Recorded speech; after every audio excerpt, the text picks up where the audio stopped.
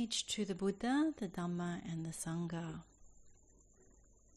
This is another one of our recurring segments of the podcast where we look at who our role models are and take a look at some of the great disciples of the Buddha.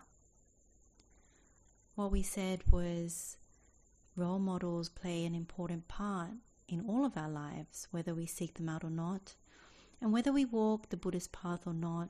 Role models have the power to shape the direction we take and the ability to influence the decisions that follow on from there. Life with its ups and downs, challenges and opportunities, and at every turn we often seek wise counsel, examples that we can follow or emulate, people that we can respect, be inspired by and look up to, and much more.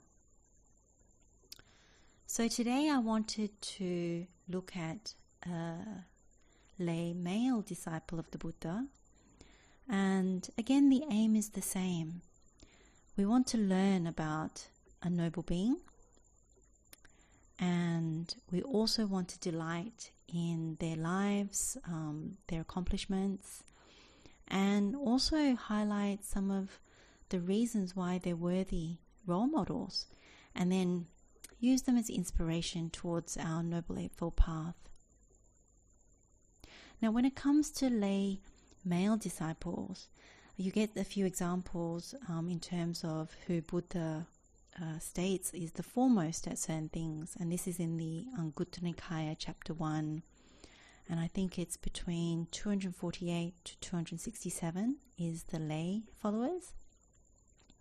And in terms of the male lay followers, there's people like Tapussa and Balika, the foremost at going for refuge. You have the foremost donor, who is the householder Anathapindika. You also have the foremost at the speaker on Dhamma as a householder, and that's Chitta, householder Chitta, and that's who we're going to focus on today. And there are many other ones who feature as foremost. There's also Sura Ambatta, who is the foremost at unwavering perfect confidence. And then you have people like Nakulapita, who is the most trustworthy of the householders. So that's a few. But as I was saying, today I'd like to focus on householder Chitta. And what I'd like to do is I'd like to read from a book which is The Noble Disciples or The Great Disciples of the Buddha. And this is a publication and translation by Nyaponika Thera and Helmuth Hecker. So I'd like to read the section that has been written on householder Chitta.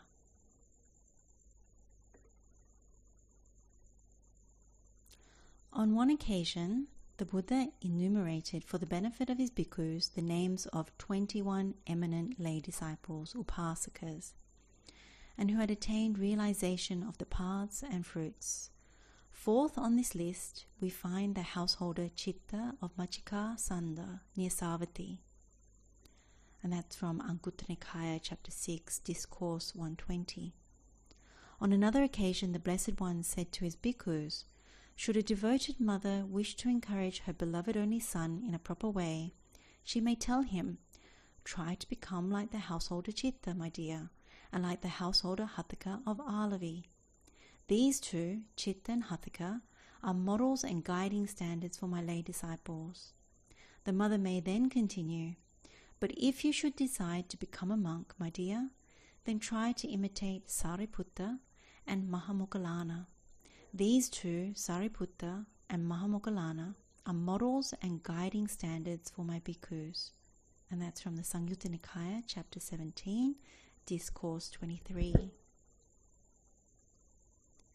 Thus the Buddha stressed that a devoted lay disciple should foster the wish to become like Chitta and Hatthaka, while devoted bhikkhus should aspire to equal Sariputta and Mahamoggallana.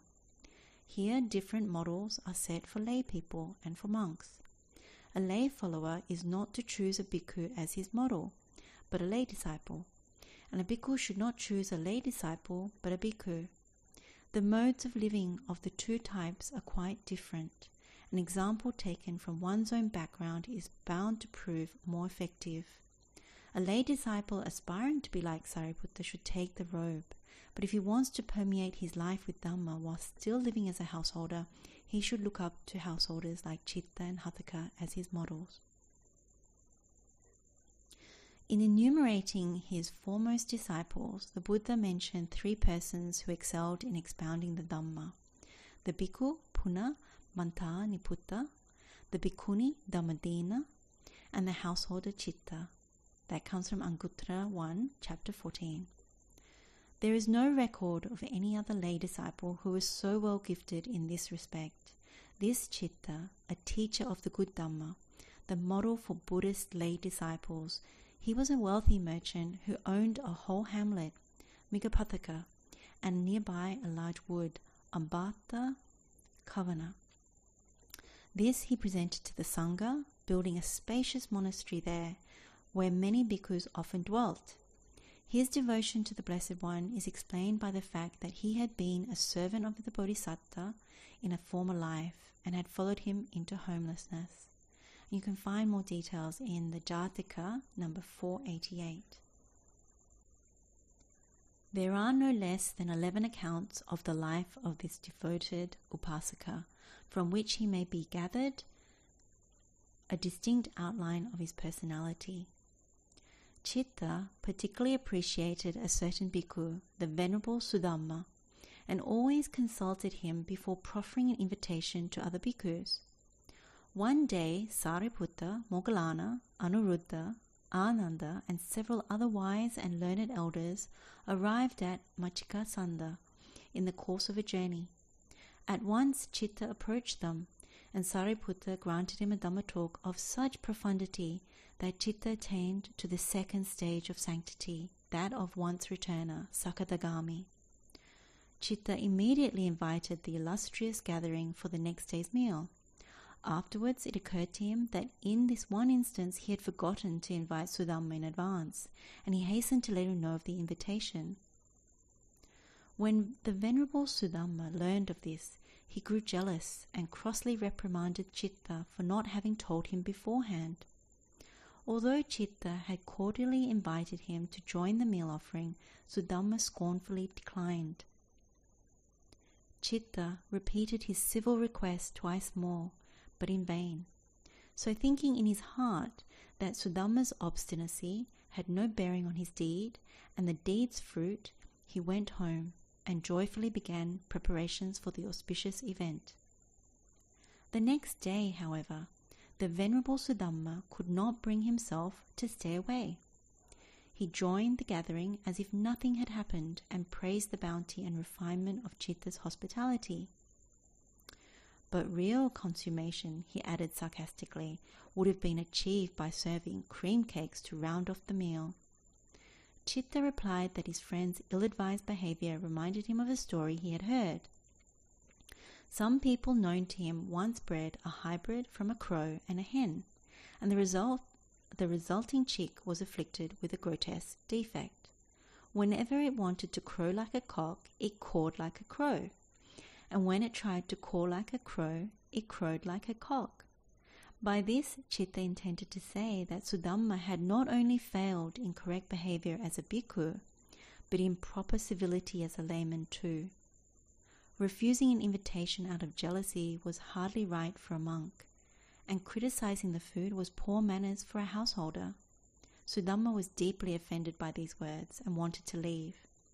Thereupon, Chitta offered to support him for the rest of his life, but the bhikkhu rejected his offer. Chitta then kindly asked him to visit the Buddha and relate what had occurred to him.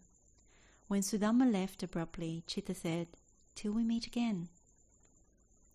The Buddha said to Sudhamma, "Foolish man, what you did was unseemly, improper, discourteous, and not the way of an ascetic.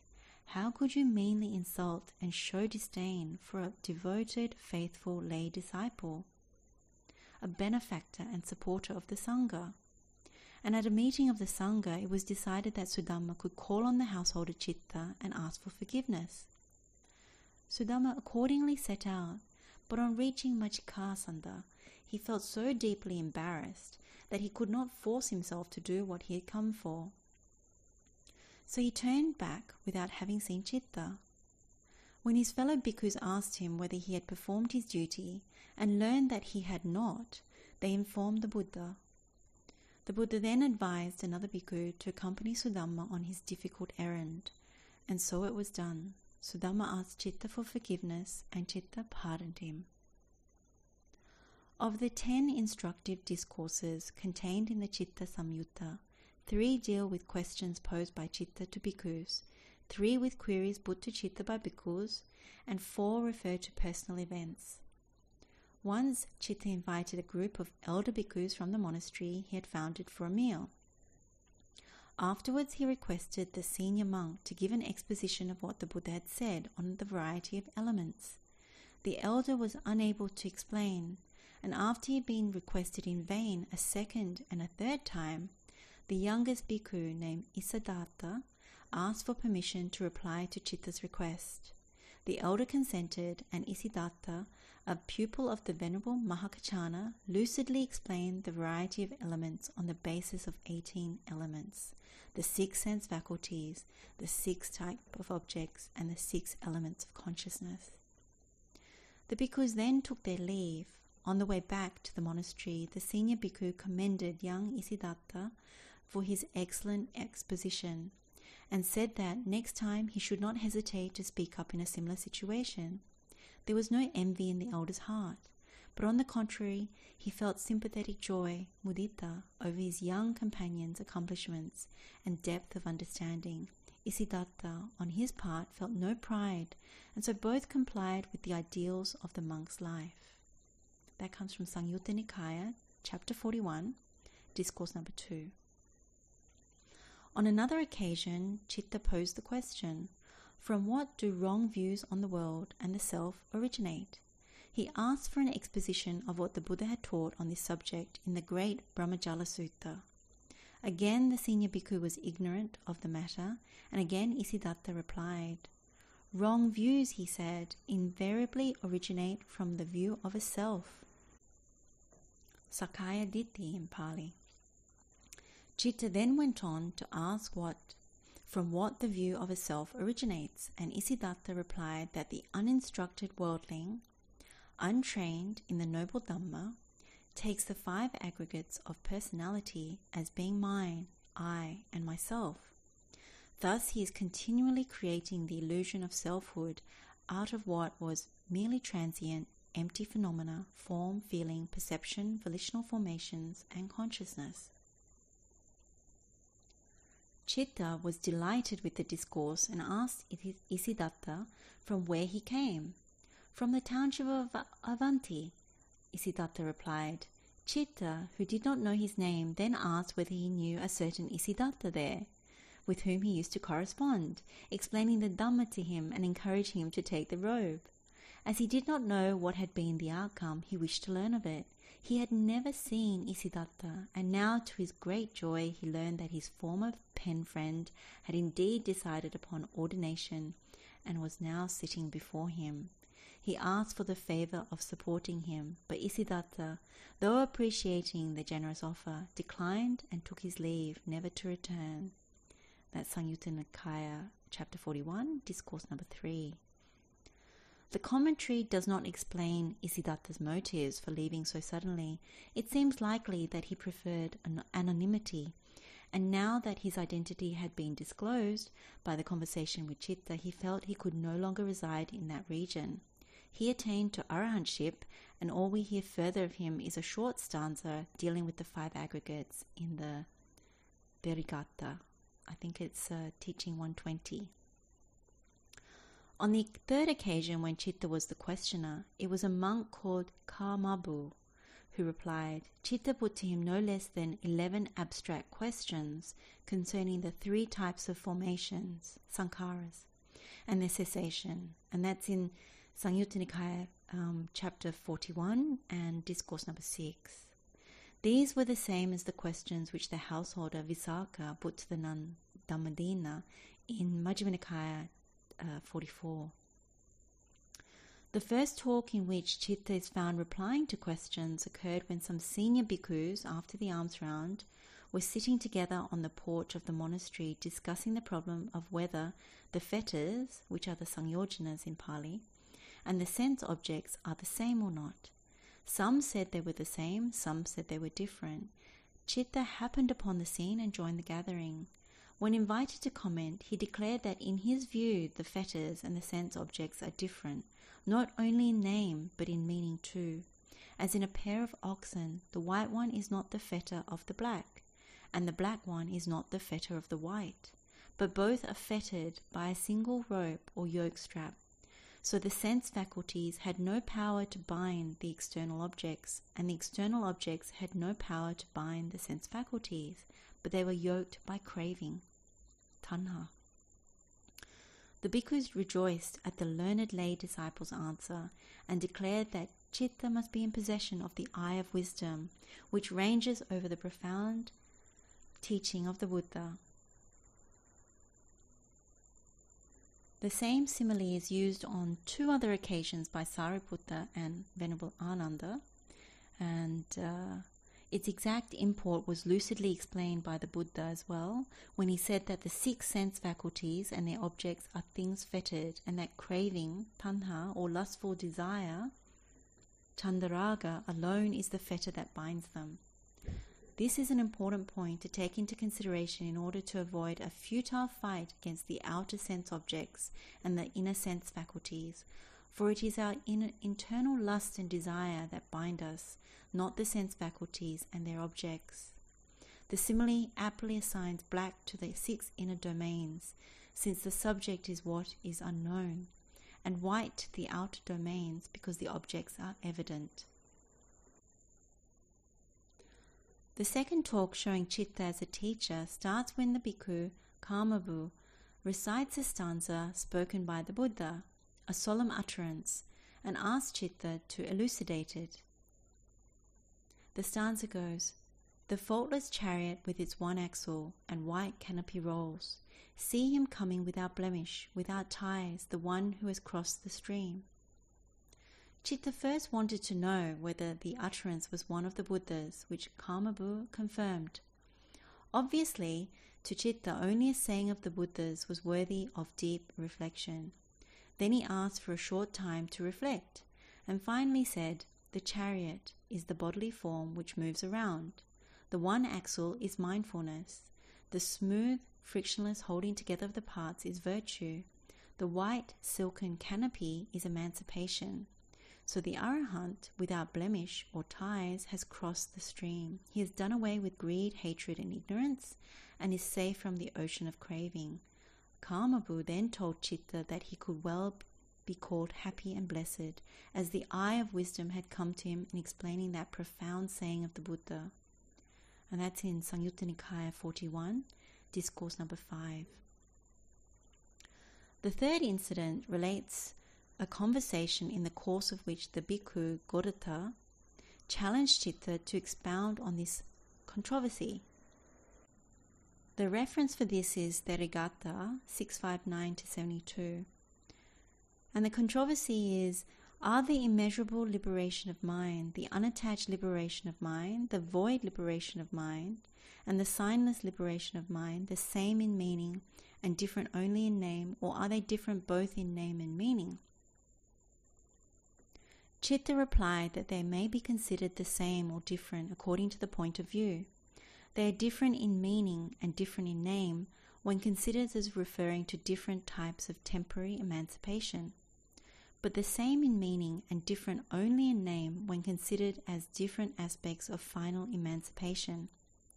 When different in both meaning and name, the immeasurable liberation is the 4 divine abodes, Brahmavihara. The unattached liberation is the 3rd formless attainment.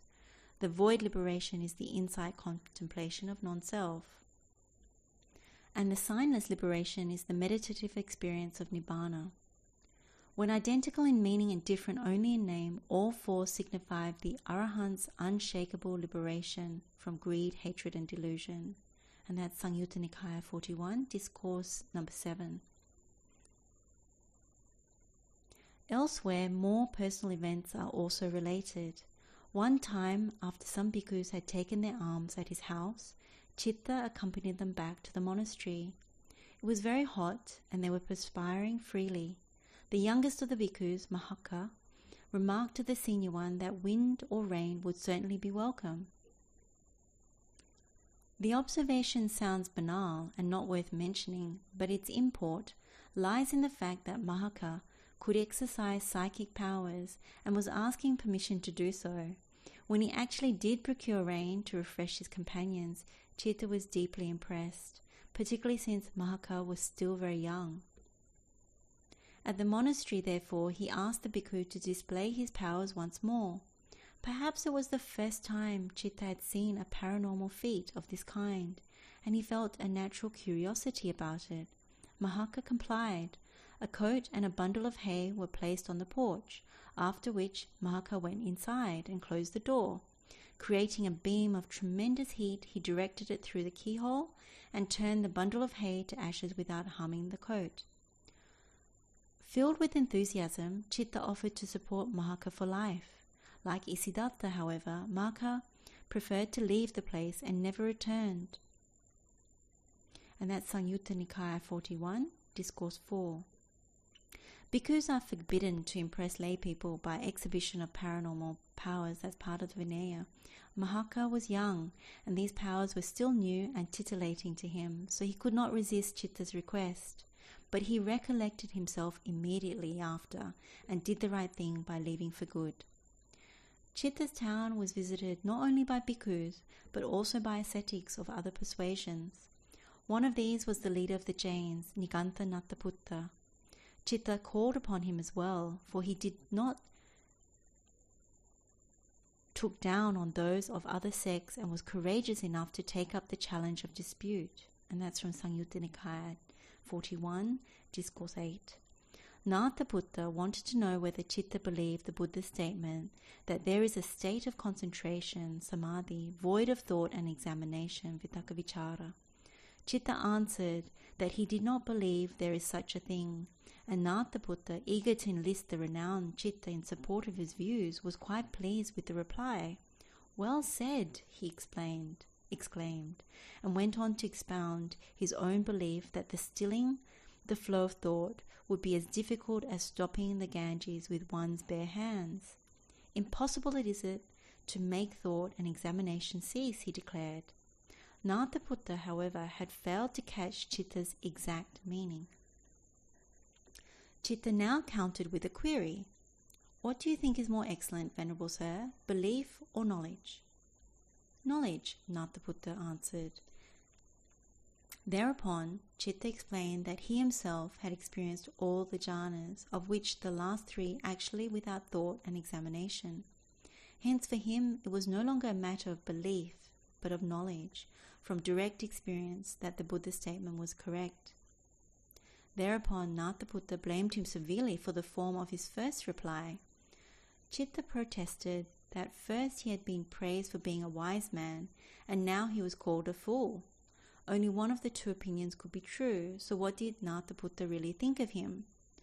But Chitta was not to receive an answer, for Nathaputta preferred to remain silent.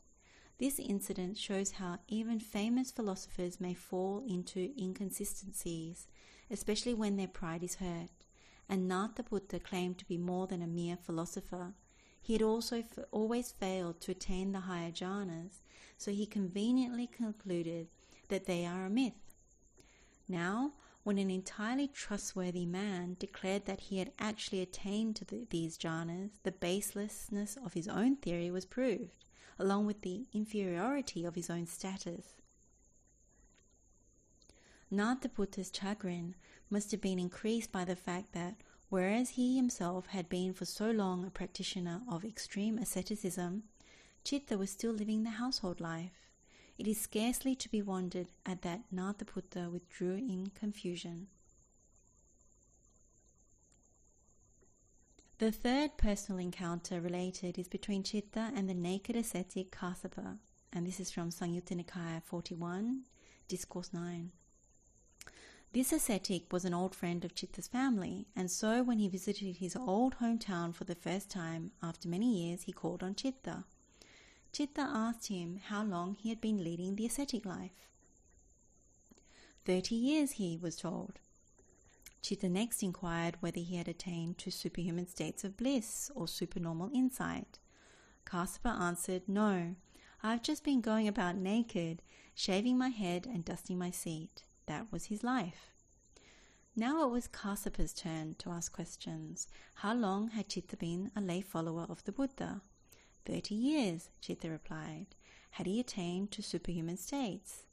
Well, Chitta said, I have certainly experienced the 4 jhanas, and should I die before the Blessed One, he would say of me that no fetter bound me any more to the sense sphere world.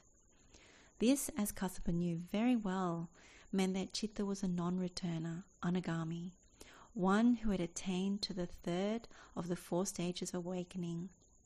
The ascetic, worn by painful austerities, was stunned by the idea that a layman could reach such a high attainment. Justly considering that since this was possible for a layman in the Buddha's dispensation, even more could be gained by a bhikkhu, he asked Chitta to help him in taking the robe. He was duly admitted to the Sangha, and he attained arahantship shortly thereafter. 3 other friends of Chitta also became bhikkhus after discussions of that kind. They were Sudamma, Gotdatta, and Isidatta, who, as related before, had been in correspondence with Chitta. All 3 of them attained to ultimate emancipation, leaving Chitta, the householder, behind. The last account we have of Chitta relates to the circumstances of his death, and this is in Samyutta Nikaya 41, Discourse 10. When he felt ill, Devas appeared to him and urged him to set his heart upon becoming a world monarch in his next life. No, Chitta answered. He was aiming at something higher, more noble and peaceful than that. He was seeking the unconditioned Nibbana. In recommending Chitta to be a world monarch, the Devas must have been unaware of his attainment, which made it impossible for him to return to the human realm. He had already gone beyond the lure of sensual desire, which is the fetter binding beings to the human world. His relatives, unable to see the Devas, imagined that Chitta was in delirium. He reassured them, explaining that he was conversing with invisible beings. Then, at their devout request, he gave them his last advice and admonition. They were to repose trust in the Buddha and his Dhamma always, and they were to remain unswervingly generous toward the Holy Sangha. Thus, this noble lay follower of the Buddha passed on to his successors the pattern of conduct which he himself had followed throughout his life, with such brilliant success, one that had brought him to liberation from the miseries of the sensuous realm and within sight of the deathless, the final end of suffering.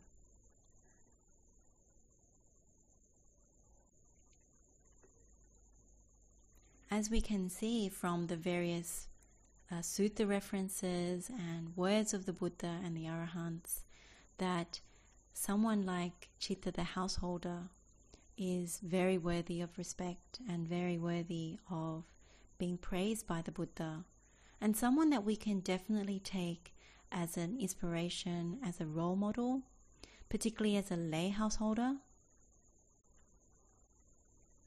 It's really good to reflect on the noble qualities of such a practitioner, that he still resides in household life but practices generosity towards the Sangha, as well as being the foremost as a lay person at expounding the Dhamma. So people like Nathabuddha would come and, ask questions, and the fact that he also influenced his friends who eventually became monks and attained arahantship. And it's also very inspiring to hear that during the time of the Buddha, that a lay person could attain anagami, path and fruit. Because you often read in the suttas about Sotapanna, and more often than not Sotapanna or coming close to that. And so Chitta, as a householder, is someone who is explicitly given as a anagami. Now, it's interesting to see how he answered certain questions, that just from a phrase of the Buddha, he was able to actually work it out. Usually it's someone like Venerable Mahakachana who would expound the Dhamma or explain in a longer form what the Buddha has said in the short form. And so to see Chitta the householder being able to enunciate and elucidate the Buddha's words is so inspiring. Oftentimes, if you think about our own practice, when we try and understand, a gatha of the Buddha, it takes us time, especially if it's in Pali, all these different dictionaries and Pali translations, and then you look at different people's translations, and then you meditate on it, and then you discuss it with a Kalyanamitta to see whether you fully understand it, what do they think, or you go to a teacher and you ask a similar kind of question. When you think about it like that, and you think that Chitta the householder was able to take a gatha of the Buddha and understand and discern and to be able to explain it, then when he's praised by the bhikkhu as that he should be happy in his explanation of the Dhamma, that's something that is very, very inspiring. And so I think when it comes to Chitta the householder, it's good to have a look at those suttas. They're mainly in Samyutta Nikaya in the chapter 41. And to see his interactions with the monks and the Buddha, and to see his interactions with lay people and also people of different communities, different faiths, and to see also that in his dealings with them, his behavior is upright and quite gentle. Like even when you reconsider the issue with the Bhikkhu Sudhamma, how he handled that, how gentle he was in his speech, and how kind and imbued with metta, even in the face of being told off and having words said to lessen his offering. All these kinds of things. It's very interesting to see someone as a layperson and read about someone as a layperson practicing at that time with humility and good graces and loving kindness and generosity, and also being learned in many ways, being able to explain and expound the Dhamma. So that's another one we can look at as a role model. So I'll leave it there, and we can share the blessings of this particular session and rejoice in the goodness and practice of this noble being. Sharing the merit with all sentient beings. May all beings be well. May all beings be free from suffering. May all beings find the right view. Wish you all well. Blessings of the Triple Gem. Teruvan Saranai.